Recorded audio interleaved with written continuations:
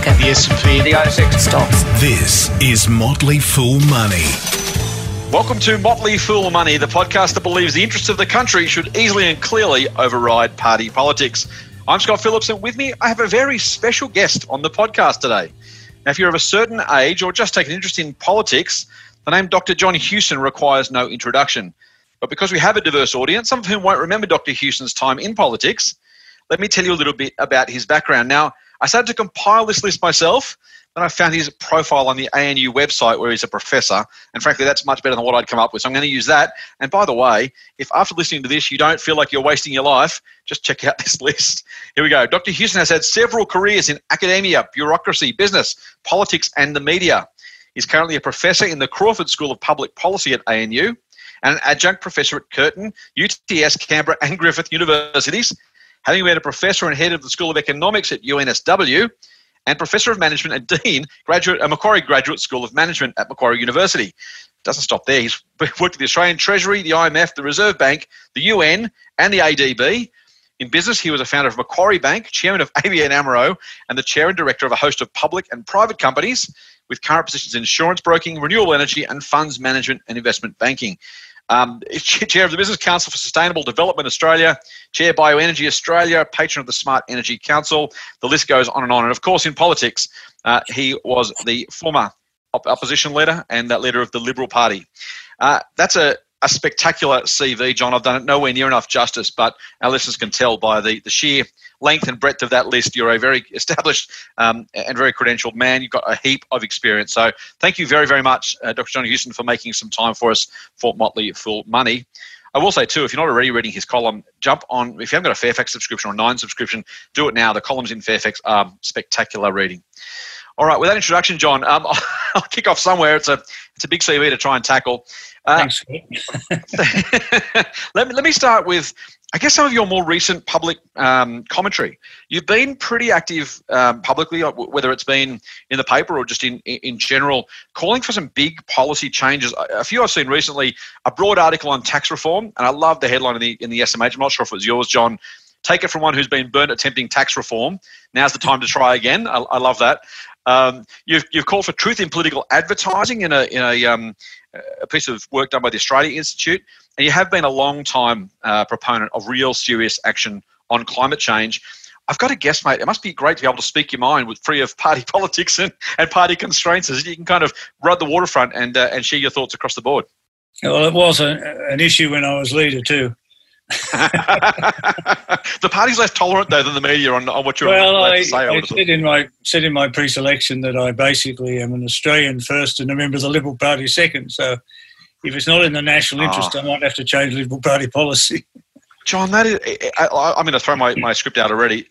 That does strike. So in the US in particular, you may or may not want to get into party politics in the US, but it strikes me as amazing, and maybe I shouldn't be surprised, but I am. The sheer number of Republicans. I'm not a Donald Trump fan. I'm happy to say that I don't get political very often, but Donald Trump to me has been a disaster for the Republican Party, yet there are very, very few prepared to actually say anything against him. Is it the size of is it the backlash? Is it the sheer kind of loyalty? Is it the tribalism? What do you put this down to, the fact that no one's prepared to speak out against someone who has trashed the history of the Republican Party, again, regardless of your politics? And Mitt Romney probably, and maybe John McCain, the late John McCain, the only two really serious Republicans to stand up and say, hey, this guy's not our guy. Yeah, I think you're starting to see them peel off a bit now as they're getting closer to the election in November. But he's intimidated a lot of them into supporting him. I mean, I guess they've always hoped that he'd come good. But I think today, when you look at America with the extent of the economic and social disruption, unrest and so on, and the fact that, rather than making America great, he's basically trashed it. It's a classic example of what happens when an individual or a party puts whose end game really is just winning, or re-election in his case, rather than good government. He has no idea of what is required to be in government or to manage a government or to manage people, to develop ideas. It's all about him and, very egotistically re-winning re-election, proving everyone else wrong. So he doesn't listen to anyone. He doesn't anything he says is fact until tomorrow when he changes his mind. Exactly. But anything anyone else says is fake news, and he attacks anybody that dares to disagree with him. He's burnt so many people from his staff, from the bureaucracy, from the party, over the time he's been there. So I just think he'll go down in history as probably the worst president ever. But he will have done irreparable damage in terms of dividing that nation. And while he claims to be the great negotiator, and the Chinese saw him coming, North Korea saw him coming, Putin saw him coming, he hasn't done very well on that front. And domestically, it's all about the economy to him, and he just misread the virus and still misreading it. It's we're seeing reinfection rates at an alarming pace in key states where basically they were Republican states that he, one way or another, forced to ease up early, reduce the lockdowns early. So, I think it's instructive in many ways, but I think from Australia's point of view, we should have drawn a line in the sand a long time ago in relation with him.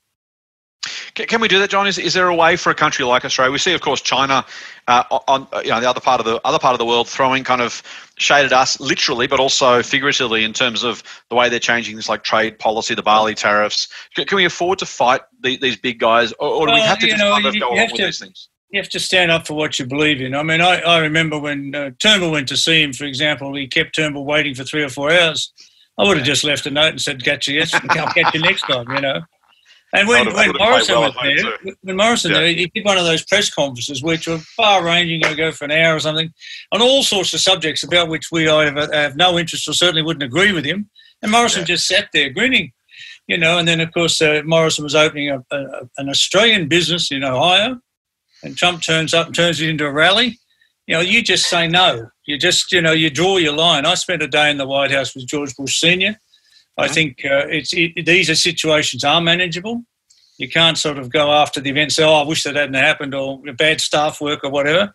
Because basically, you had a chance to dissociate yourself from those positions, and you should have. And now, of course, we've been sucked into basically being seen, irrespective of our motivation, we've been seen as a mouthpiece for the US and calling on the, a reassessment of Chinese trading status as no longer a developing country, or calling for a genuine inquiry into the sources of the pandemic and the spread of the pandemic. We're seen by the Chinese easily as a mouthpiece for America, which we really should not be in that position. We have good motivation ourselves, wanting to understand where the pandemic came from and how it spread and how it was managed or mismanaged by some different countries right around the world. That's in everyone's interest.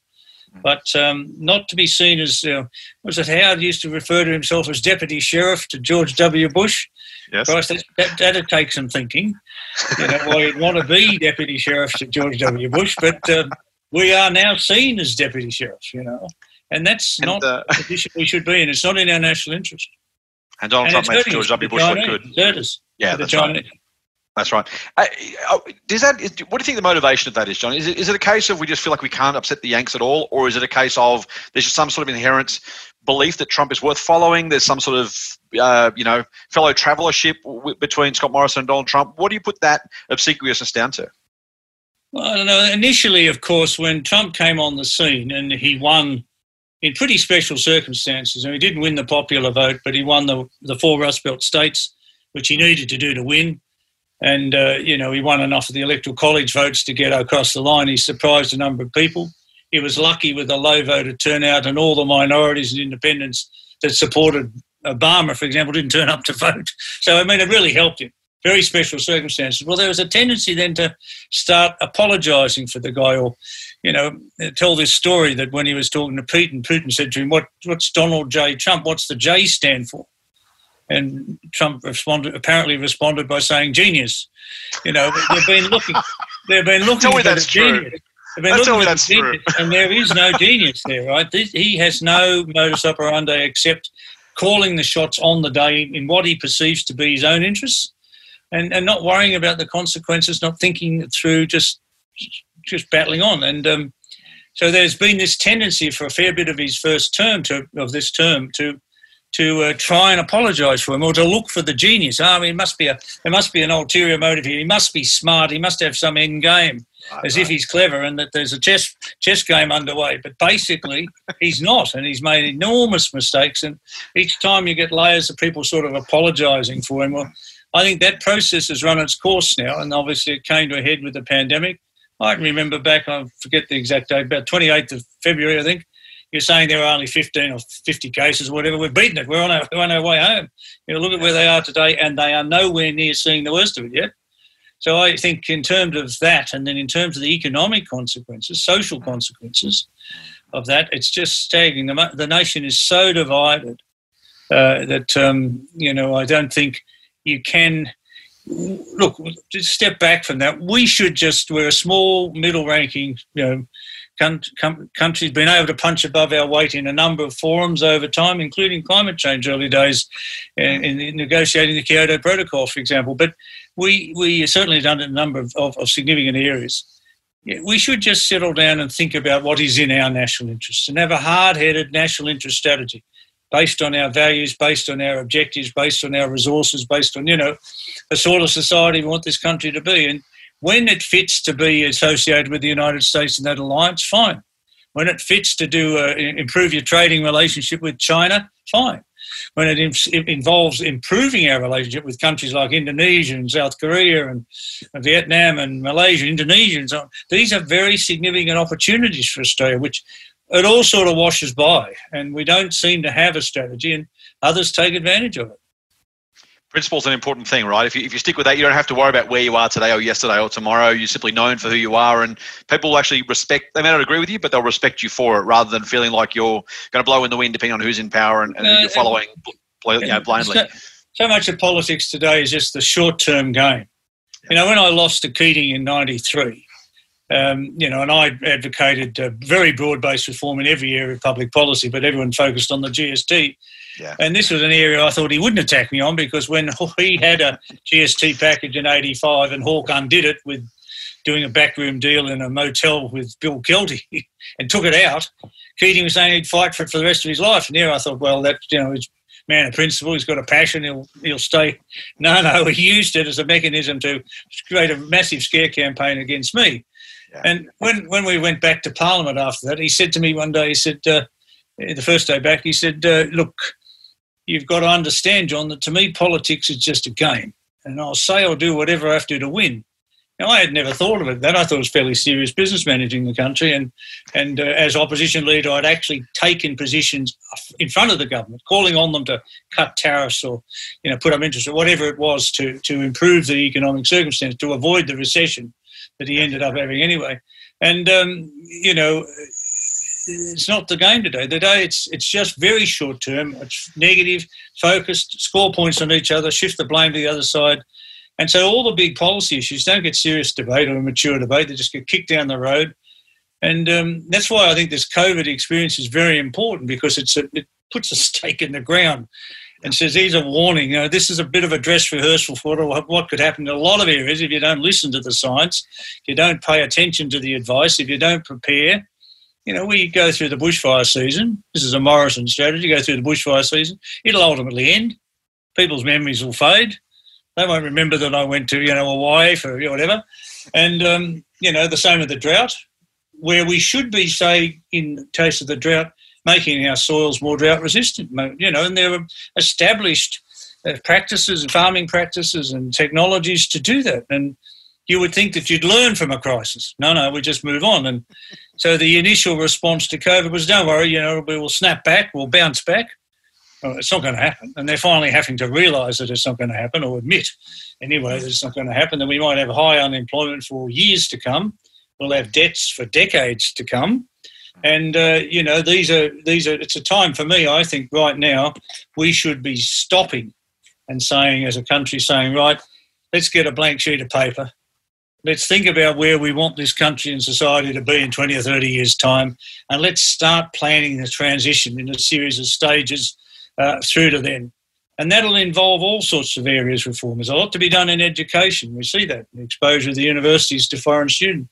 We see it in health, and we see it in particular in areas like aged care, but also in infrastructure, defence, in tax, in productivity policies. I mean, all of them are possible to be reset to achieve an objective. And you mentioned climate. We should aim to be a low-carbon society by the middle part of the century. Don't get hung up on targets and just start doing it. Make the transition to renewable energy, which is much cheaper than anything else and reliable. And in transport, we should be moving, accelerating the pace to electric vehicles, autonomous trucking, the electrification of transport generally. In agriculture, regenerative agriculture, as I said, make the soils more drought resistant, give the farmers another income by improving the carbon content of their soil and selling the credits. In buildings, in industrial processes, go through sector by sector. There's a strategy there which you could implement over 20 or 30 years, should make a fundamental difference to what this country is going to be like in 20 or 30 years. But if we keep letting it drift, the standard of living is going to start to fall. We reckon it's hard for our kids today compared to what it was for us. It can be a lot harder in the future when they're dealing with the big issues that this government these governments, recent governments, have just neglected. Yeah. John, I'll vote for you when you're running. No, I had my run and I can't afford the divorce. Fair enough too. Mate, you've given a broad brush kind of what needs to be done there. Let me take you back just to COVID for a second, then we'll go back to the other issues. The government, I agree with you, were slow off the blocks. I thought that the policy they implemented was, there were always things we could disagree with, but it was fast and it was big. And I thought that once they got around to it, it's not fast enough probably, but once they decided they needed to do something, it was money now, act now, get the money out there, keep things in as good a shape as possible. I can argue with a couple of things, including the superannuation withdrawal, which I thought was a debacle, but that seemed okay. Your thoughts on what they've done so far, and then maybe what they're planning to do, what you do differently? Well, it's hard to criticise them in the sense that they have brought the infection rate down. Yeah. I'm not saying it's going to stay down, and I personally don't think you can keep. You're going to have to keep our external borders locked down until we get a vaccine that's globally deployed and effective. Mm-hmm. And that's a big hit. It's a big hit on education, big hit on tourism in particular.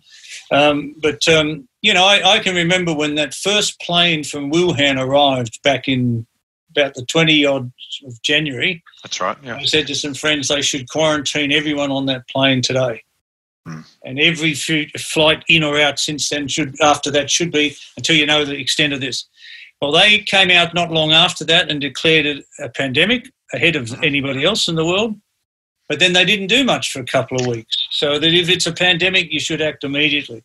Now, I don't want to be seen to be wise after the event. I said it at the time, but if we cut another month off, for example, we would have been even further advanced. And the difficulty is, the positives are they have relied more on scientific and medical advice. They have set ideology aside, which is they're two quite significant things.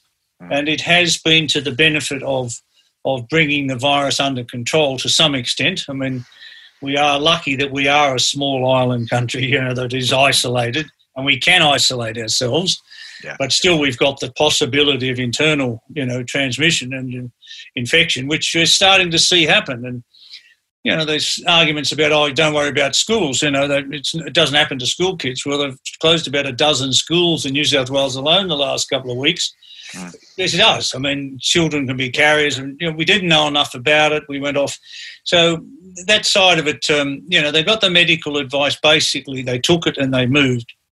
In terms of the economic side, they were very much, what the hell are we going to do? This is lockdowns and social distancing, closures and so on are going to set us right back. And don't forget, we didn't close some of the big sectors. We really didn't close manufacturing, didn't close mining, didn't close construction, big sectors.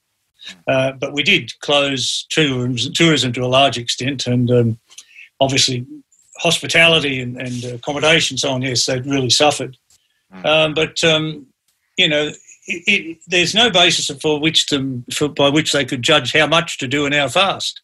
But they moved with an initial package of about $16 billion. And then we all said, well, that's not going to be enough. And then when it got to notionally $300 billion, they were getting close to the mark. Whatever the number is between 16 and 300, they've taken those sort of decisions. But a lot of that was put together very quickly and not thought through. JobKeeper, for example, is the most conspicuous example because they've admitted a $60 billion error My friends. in estimating, but they still don't know its effect.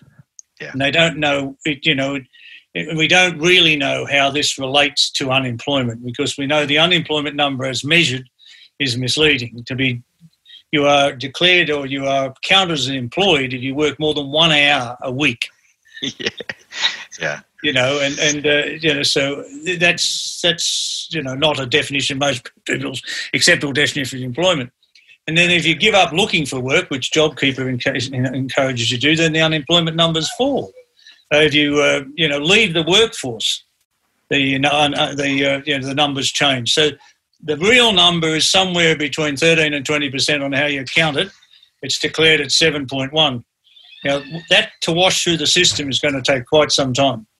It'll take a lot of time to actually deal with that effectively because they don't really know the true numbers. And we knew going into this that although the measured rate of unemployment was 5.1, the underemployment number was 8 or so. So we were in the low teens in terms of excess capacity. We're now probably in the low 20% in terms of adding those sort of numbers together. That is a big transition for a country the size of Australia, with some industries still closed, some heavy employing industries still closed. So that transition is tough for them. But, and the Reserve Bank standing behind them has helped. It's certainly cushioned the banking system, but, a lot of that's still to come. You delay people's mortgage payments, you delay their rents and so on, they ultimately have to pay them. They might have gone into additional debt to do that. That's still going to be there. We went into the COVID period with the highest level of household debt in the world, of nearly 200% of household disposable income, about 120+% of GDP. And these are monstrous numbers, already very exposed, large corporate debts. Although the public sector debt had doubled under the government, it was still a relatively low number by world standards. But now aggregate debt across all that is pretty significant. And so we've got a big debt constraint hanging out there as a result of this. And they've admitted that the debt number might go over $1 trillion, and that's going to take decades to repay, let alone you've got to service it. They're lucky interest rates are low. Right? Exactly. Servicing costs are low. Yeah. But how do we... it's a very strange world. I noticed yesterday the Austrians borrowed 100-year money. Government bond for 100 years at 0.9%. Yeah. You reckon it's going to last that low interest rates, low inflation for 100 years? I don't know. I won't have to be held accountable for that statement. But it's a pretty good deal if you're the one borrowing, though, right? I mean, if you're lending at 0.9, that's the tough one. If you can, I guess if I could borrow at 0.9, I think I'd take it. Inflation will probably inflate that away, let alone whatever productive use I put it to. There have been examples, I think, places like Venezuela, others have done long bond issues in the past, and they're already underwater in a matter of just a few years. But we probably aren't going to see a rapid pickup in inflation, but and interest rates are going to stay low for a long time. But I mean, if we're not making any other adjustments to the system, we're pretending we can go back to the way we were and she'll be okay. Yeah. We can't. Get more Motley Fool money advice at fool.com.au/MMM. Give me some optimism. What would you do from here to try and deal with some of those issues? If Josh or Scott pick up the phone and say, John, we need your help. Come down and spend a week for us to help us design a strategy. What do you do differently for either what they're planning to do or just in general? What do you do from here to get things back on track as quickly as possible? Well, I guess the first thing you say is only a week. And the second thing you say is, can I get rid of some of your colleagues? If things are desperate, you might get both of those. The third thing you might say is that, look, take any one of the areas. Climate's a classic example. We do need to make that transition, and we can make it really easily because we have the natural resources in sun and wind and the storage technologies and so on to actually make that transition relatively easily in the power sector. We can certainly, I think electrification of the vehicle sector will happen very quickly. As soon as the big major, not a Tesla per se, but as soon as the big car manufacturers like Toyota or Mercedes or somebody bring out an affordable electric car with an acceptable range of about 1,000 kilometres, people are going to buy them, and everyone's going to have one, and it's going to happen like that. Yeah. I looked the other day that it only took 10 years from 1903 to 1913 to make the transition from horse-drawn vehicles to petrol-driven vehicles in the United States. And that was at a time where you don't have the social media network and the marketing strategies and the the information streams and so on that we have today. It will happen much quicker when it happens. So get on those sort of trends in terms of agriculture, for example. The regenerative agriculture I mentioned is really simple. Change from chemical fertilisers to organic fertilisers. Shallow till your soil, manage the land clearing, do reforestation, rotate your cattle with your crops, these sort of things, all improve the carbon content of the soil. You can sell those carbon credits as a farmer and you've got another income source. Do the same in buildings, do the same in industrial processes.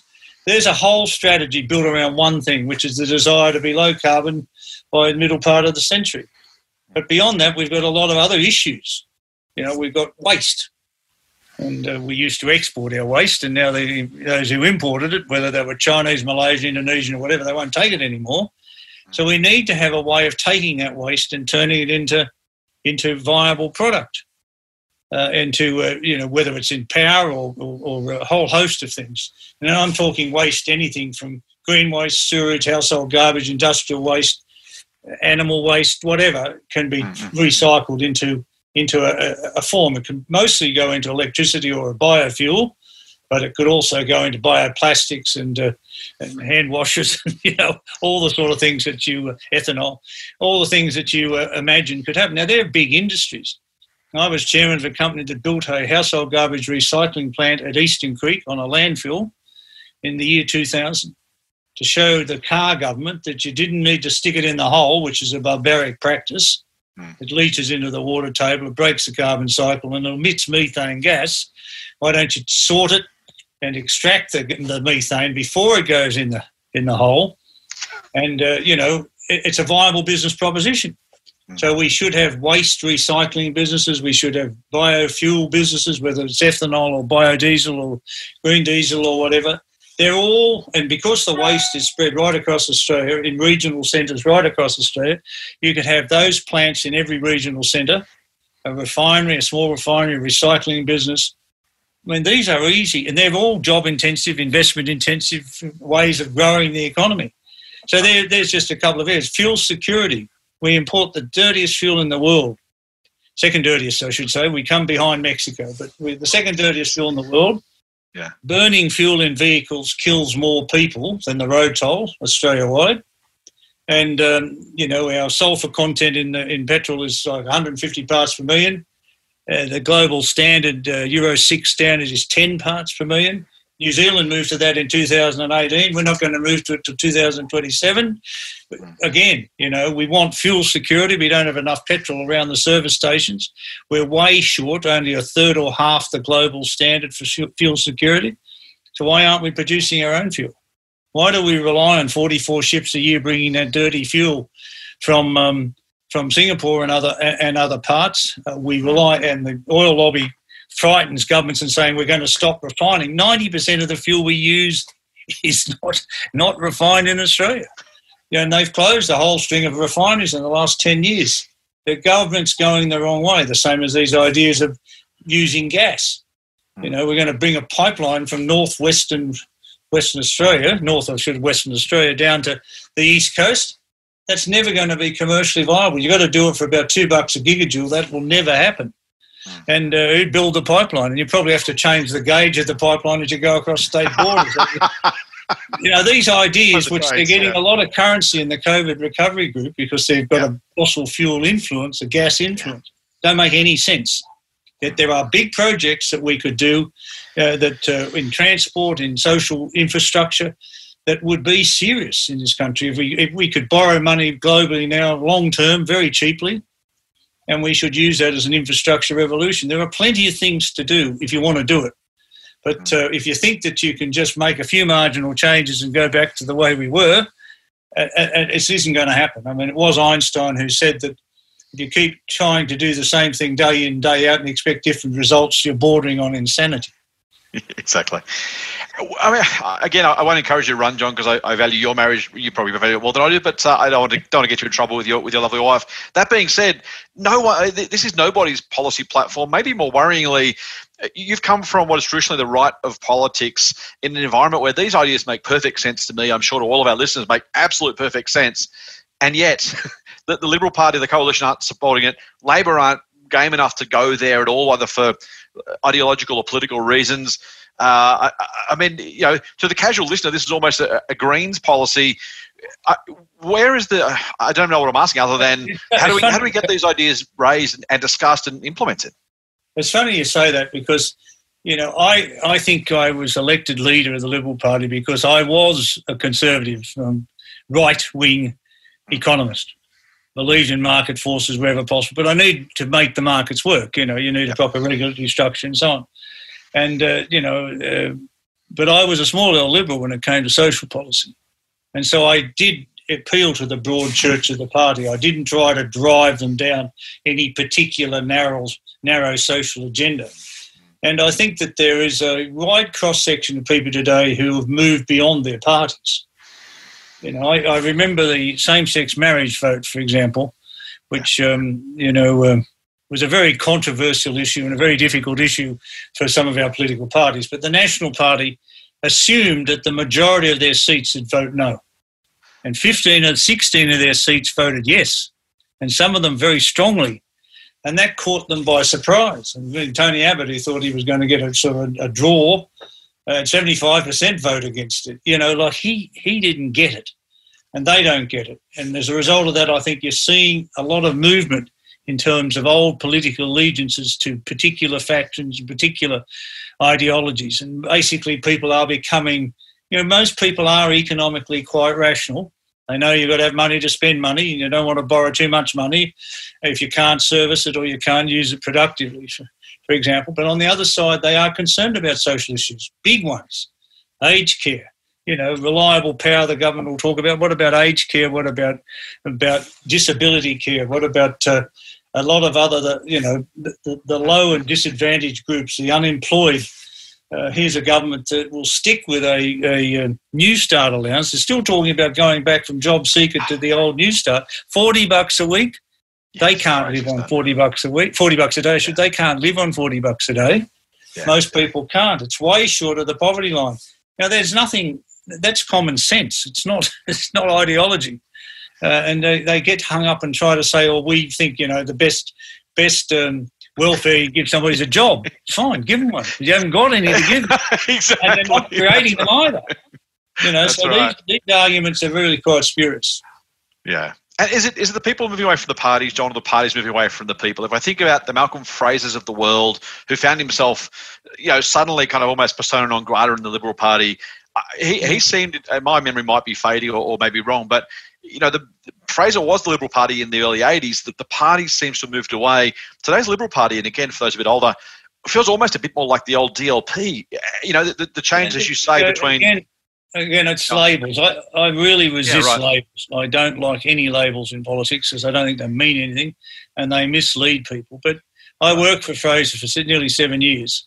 Yeah. And, he had a particular image in politics, and it wasn't helped by the way he got there with the dismissal and so on. Yeah, yeah. But I saw him introduce land rights in the Northern Territory way ahead of his time.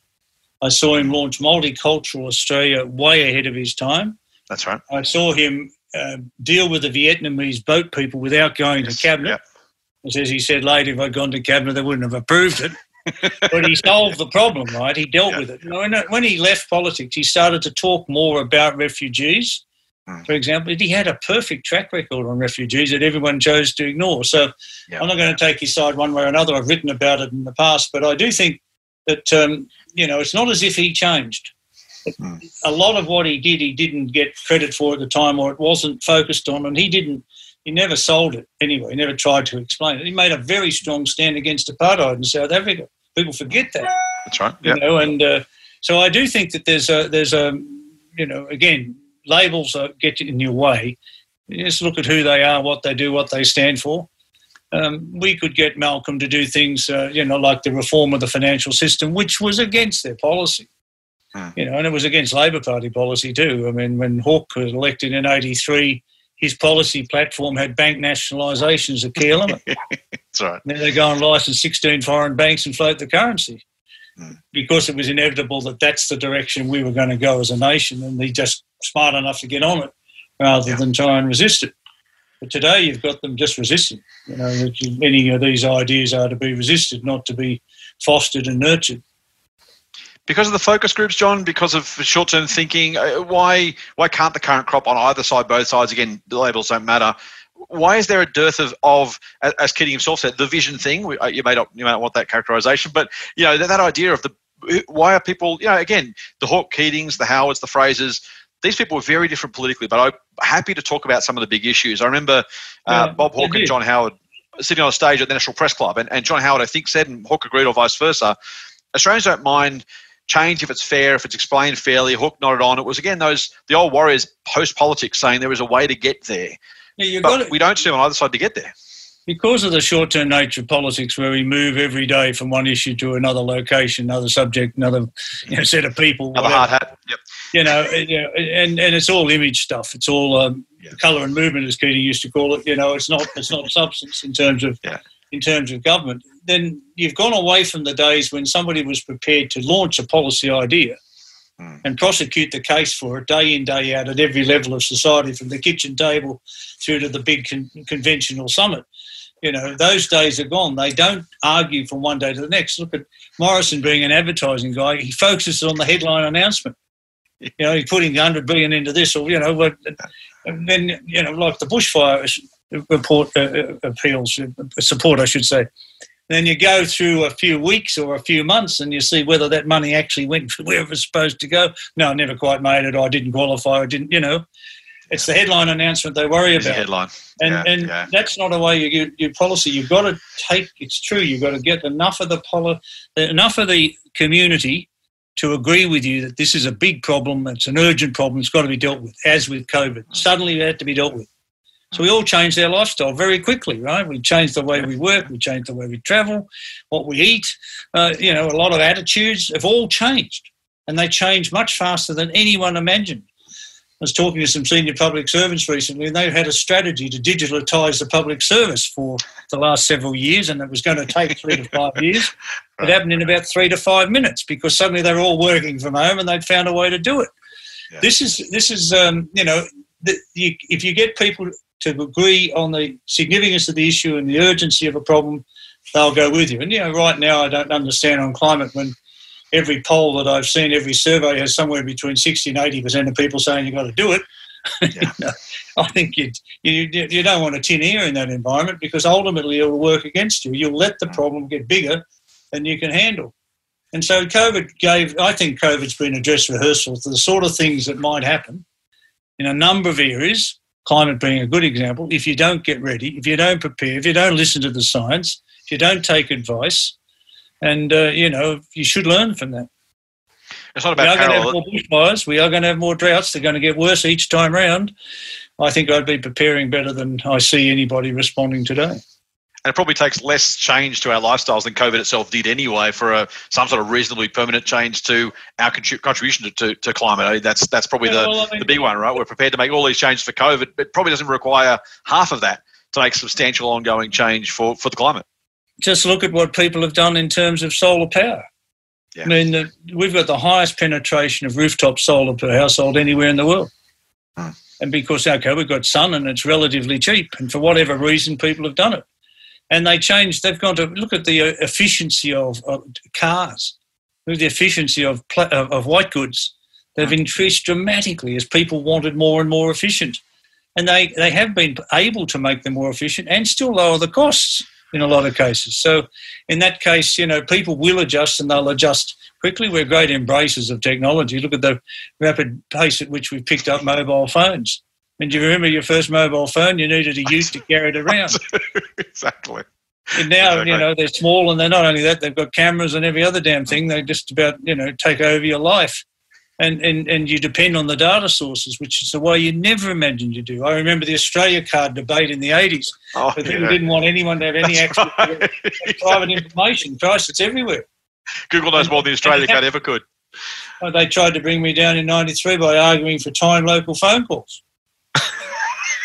Every mobile phone call is a time local call. These things have just changed so dramatically. And if you recognise that that's going to happen, I mentioned before electric vehicles, you will see, and it's happening, places like China, parts of Europe, they are moving to electrification of regular passenger cars very quickly.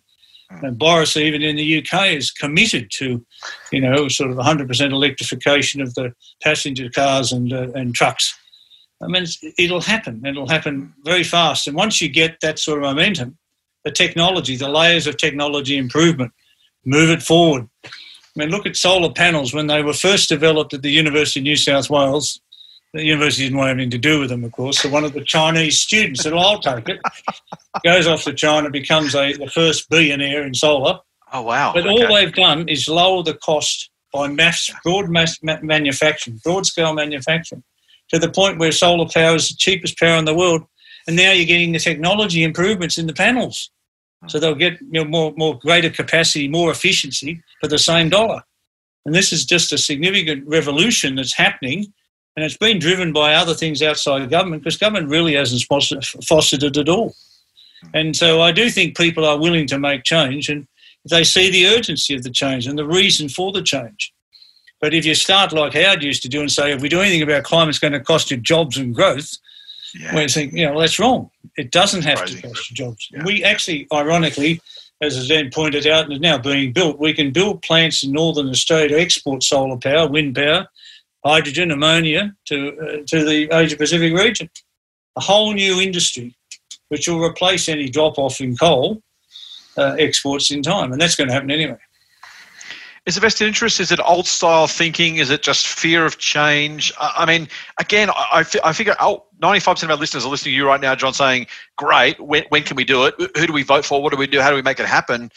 You've got the big ideas, plenty of other people are in a similar boat. The current crop of politicians, and again, I don't want to cast a massive blanket, but neither side is exactly pushing these big issues. What's going on? Well, to some extent, they blame me because they said Hewson made himself a big target, so therefore you don't ever want to be a big target. Right, you don't want to stand for anything because you'll lose. Yeah. I mean, I even had Albanese on the Twitter today saying something like that. I mean, it's true, but having said that, you can take the people with you and you can educate them about the issues. And I think the problem today is that, they just see it all as political risk. They have a perceived short-term benefit. Yeah. I don't think it's necessarily a long-term or sustainable benefit they perceive, but they see it as a short-term benefit if they satisfy some interest group. You mentioned focus group polling. I mean, I never paid any attention to focus group polling. It depends what question you ask. With 30 people in the room and you ask a question one way, you get an answer. Change the question around slightly, you get a different answer. Yeah. So if you want to base the whole management of government on what the views of 30 people in the room supposedly randomly picked, good luck. And then it's I remember back in the 1990 election, Andrew Peacock had become leader over a coup with Howard. And the Liberal Party did all this polling and came up with a new election slogan, Andrew is the answer. And so I knew Andrew had a pretty checkered history in politics. So I rang up Tony Eggleton and I said, if Andrew is the answer, what the hell's the question? What's the question? You can't run on that. You cannot run on that slogan. Nice. And they dropped it pretty much within a week because they just got Hillary, got everybody. Yeah, exactly. Because it wasn't, and Hawke ran, on this unity in the Liberal Party. If you can't govern yourselves, you can't govern the country. That's right. Yeah, that exactly. Showed up in their polling, but they ignored that message. So, this constructed polling, driven by certain individuals, particular agendas mostly, very dangerous. Yeah. But it ends up you don't do anything, right? You don't take a political risk. That's the risk. Well, the country suffers. You should say. The country suffers, right? I mean, that's the big cost of all this is no matter which side of, to your point about Albanese, I mean, I don't know if you're a West Wing fan, but one of the episodes, the staff said, let Bartlett be Bartlett, the idea of kind of letting the president be himself rather than trying to manage him. I kind of want to shout, let elbow be elbow at somebody who's boxed him in so tightly into not upsetting the horses, not saying anything of any substance. The Albanese pre-election and the Albanese now almost feel like two different people with the same mask on. It's a really fundamental change, and I have to believe it's that risk aversion that's keeping him so tightly bound up. Yeah, and you've got handlers, who think that you've got to look a particular way. And, I remember John Howard, when I worked for him, used to always lick his eyebrows trying to get him to bush his Menzies. Right? When he became Prime Minister, they told me I had to cut him off. It's a good story. Is there anyone out there? I mean, if our listeners are saying we love what John's saying, how do we do more of it? What is there a path? I mean, you're obviously vocal in the media. You're getting that message out there, which is fantastic.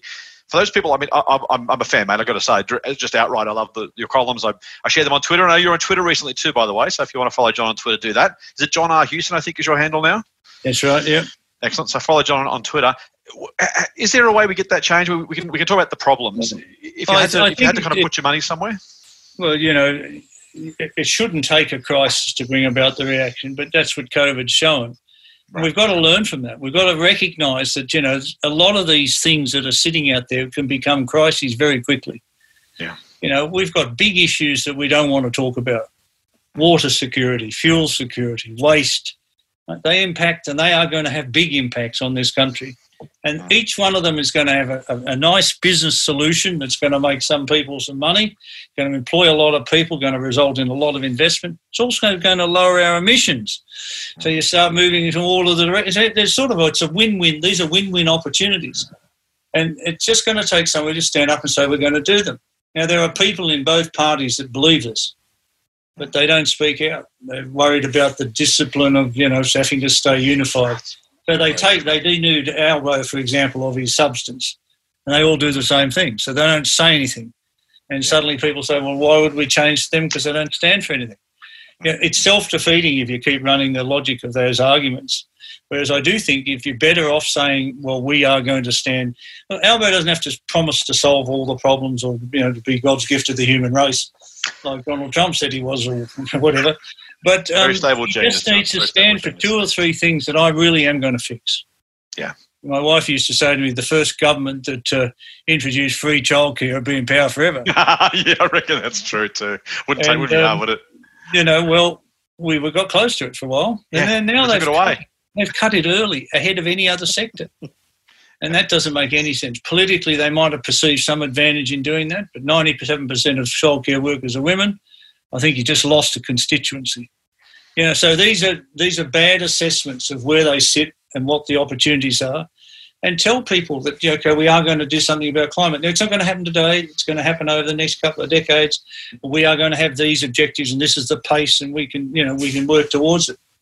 It happens despite them. I mean, a lot of what's happened in renewable energy so far has been held up by government. They take credit for the investment, but basically they didn't help it. Yeah, and right now, why build a new gas pipeline from Northern Western Australia that'll never work when you could actually say, look, I think we should, start putting charging stations around the country for electric vehicles, or we should, facilitate the development of a battery industry in Australia. We're one of the few countries that's got both lithium and graphite. So we have the potential to run the lithium-ion battery industry worldwide, and we don't. We don't make any batteries in Australia. It's crazy, isn't it? Why? It's not going to cost a lot of money. The technology's proven. I mean, the Japanese would invest. Panasonic would be banging on your door. They thought they could get access to. Absolutely. Well, particularly now Tesla's talking about its own factory anyway. Unmined. Yeah. So, these are not difficult issues to embrace and be positive about and sell a nice story. Mm-hmm. And a lot of politics, is the narrative.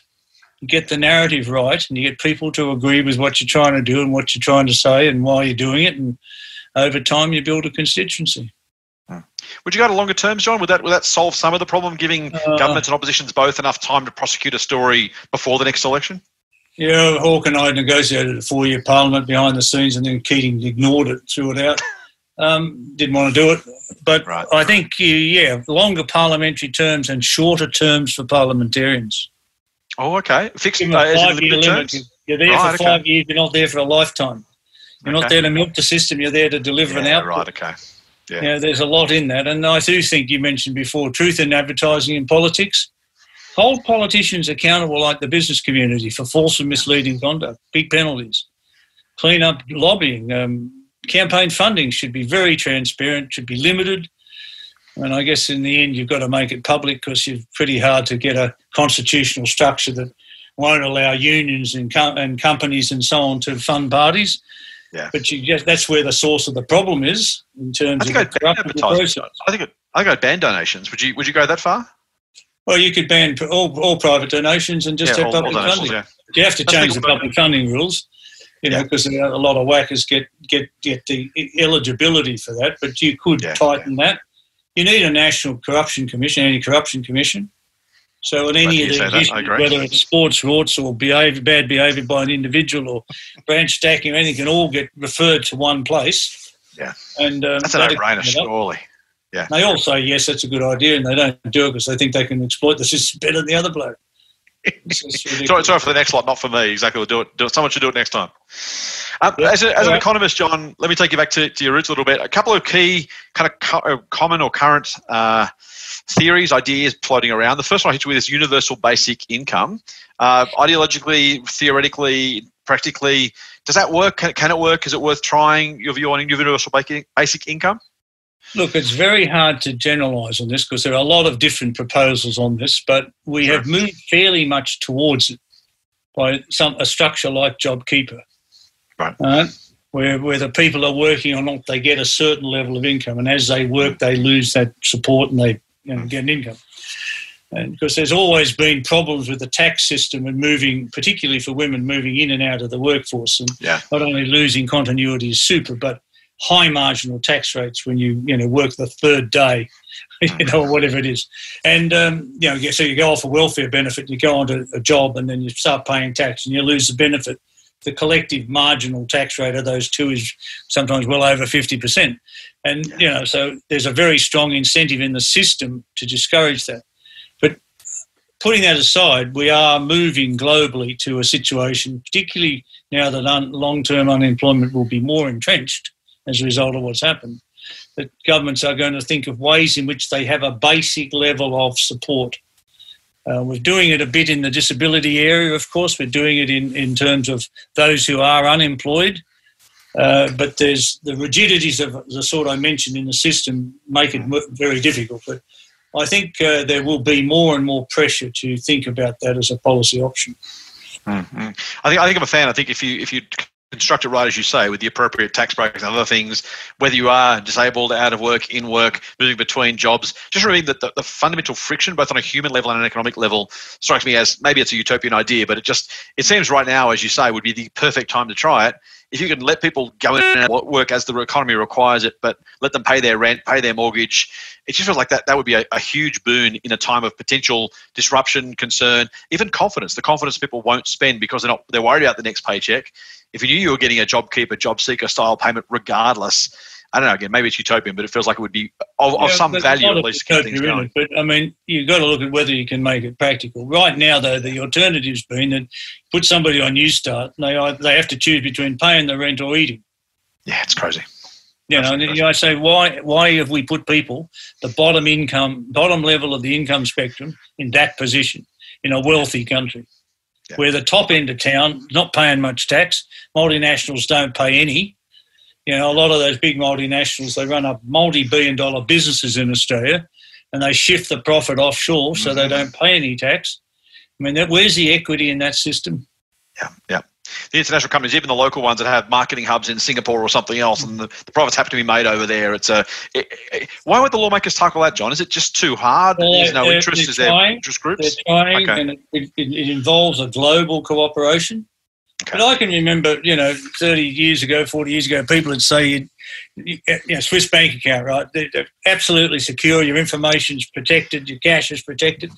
Doesn't happen anymore because that's opened up. It's been the global pressure has been to open these things up and make people accountable. And that momentum has been growing over the last several decades. But we've still got a way to go in terms of the corporate tax return. I think we should get away from a profits-based corporate tax. Okay. Because profit can be fudged, right? Yeah, revenue minus expenditure. And if you can shift that off by charging yourself from offshore for what you do onshore and take the profit away and ended up with that profit in the Cayman Islands or somewhere you don't pay any tax, I mean, that system's got to be broken down. And an easy way to do it is either tax cash flow, but more simply just tax revenue. They don't lie about their revenue. They boast about their revenue. Exactly. Apple does $6 billion in Australia, make them pay a flat percentage of that in tax. And they know it's a business cost. If you want to do business in Australia, it's going to cost us that. They'll pass it on anyway in terms of the price. They won't. It's not as if they have to absorb it, but it gives us tax revenue which we don't otherwise get. Yeah. And so I think, I remember as an accounting conference, I recommended a concept like this, and one accountant stood up and said, well, hundreds of them in the room, is what does this mean for our profession? About 75% of this room wouldn't have a job. And we'd be better for it. Because you wouldn't be, Yeah, absolutely. spending all your time trying to wheedle around the existing tax laws. Yeah. You'd be out there doing positive investment advice, or or business structuring advice, which you'd probably be better at than fiddling the tax system anyway. I'll get out of the way. Last one I'll ask you about modern monetary theory, mate. This has got a lot of currency, particularly, no pun intended, particularly among the left, that somehow the old rules need not apply. You can use taxes and debt almost interchangeably and recreate the system. Any validity to that from your perspective? A pipe dream, something we should try straight away? How do you see modern monetary? A lot of economists have been looking for the magic pudding for years. You can eat it and it's still there. And if you think about the principle of what we've got a Reserve Bank and we've got a Treasury. The Treasury authorises the spending of the money, the Reserve Bank, and it does that, it funds it, let's say, by issuing bonds. And the Reserve Bank buys those bonds, right? So Treasury can issue as many bonds as they like, the Reserve Bank can buy as many bonds as they like. And then in the end, that's just them and with their balance sheet. You could offset them and write off the debt. So we never have any debt, it's just magic. And nobody thinks about the consequences of thinking that way. Yeah. I looked at the Fed's balance sheet the other day, and it's 7.5, nearly 8 times what it was in 2008. That tells you how much money they've pumped into the US system to keep it afloat. They're now buying corporate bonds, and they all mostly, at least 60 or 70% of corporate bonds are junk status, rated junk status. Yep. So they're buying rubbish bonds to get money into the system. You can ask yourself, what's the limit? What is the limit? That's what worries me. I wasn't. They hold interest rates down for what purpose? To stimulate investment, does it? No. Yeah. People don't rush out and just go and get cheap money to invest. To some extent they do. They keep businesses afloat, keep hedge funds afloat in New York in the repo market. So I think that there's a whole lot of layers of complexity in this argument about new monetary theory. I mean, you shouldn't think of it as a magic pudding. Yeah. I tend to agree as well. John, you've been very, very kind with your time. I'm not sure if I've given up on getting you to run again, but maybe your wife will have some issues with that. As a fellow Southern Highlands resident too, I should say, I'm not surprised you make so much sense, mate. That must be the air up here, I reckon. There's got to be something to that. Yeah. There you go. Maybe we're just better people, I'm not sure. All right. John, really appreciate your time. I'm sure our listeners will absolutely thoroughly enjoy this conversation. Thank you for your time. That does wrap us up for Motley Fool Money. If you want a little bit more foolishness, don't forget you can go to fool.com.au and get a whole lot more from the Motley Fool. And, of course, please tell your friends. You'll get great content like this interview with Dr. John Hewson. That's it for this week's Motley Fool Money. We'll be back soon with another dose of foolish insight. Fool on. The Motley Fool and people appearing in this program may have positions in the companies mentioned. General advice only. Please speak to your financial professional to understand how it may pertain to your situation. Subscribe to the free newsletter at fool.com.au/MMM. The Motley Fool operates under Financial Services Licence 400691.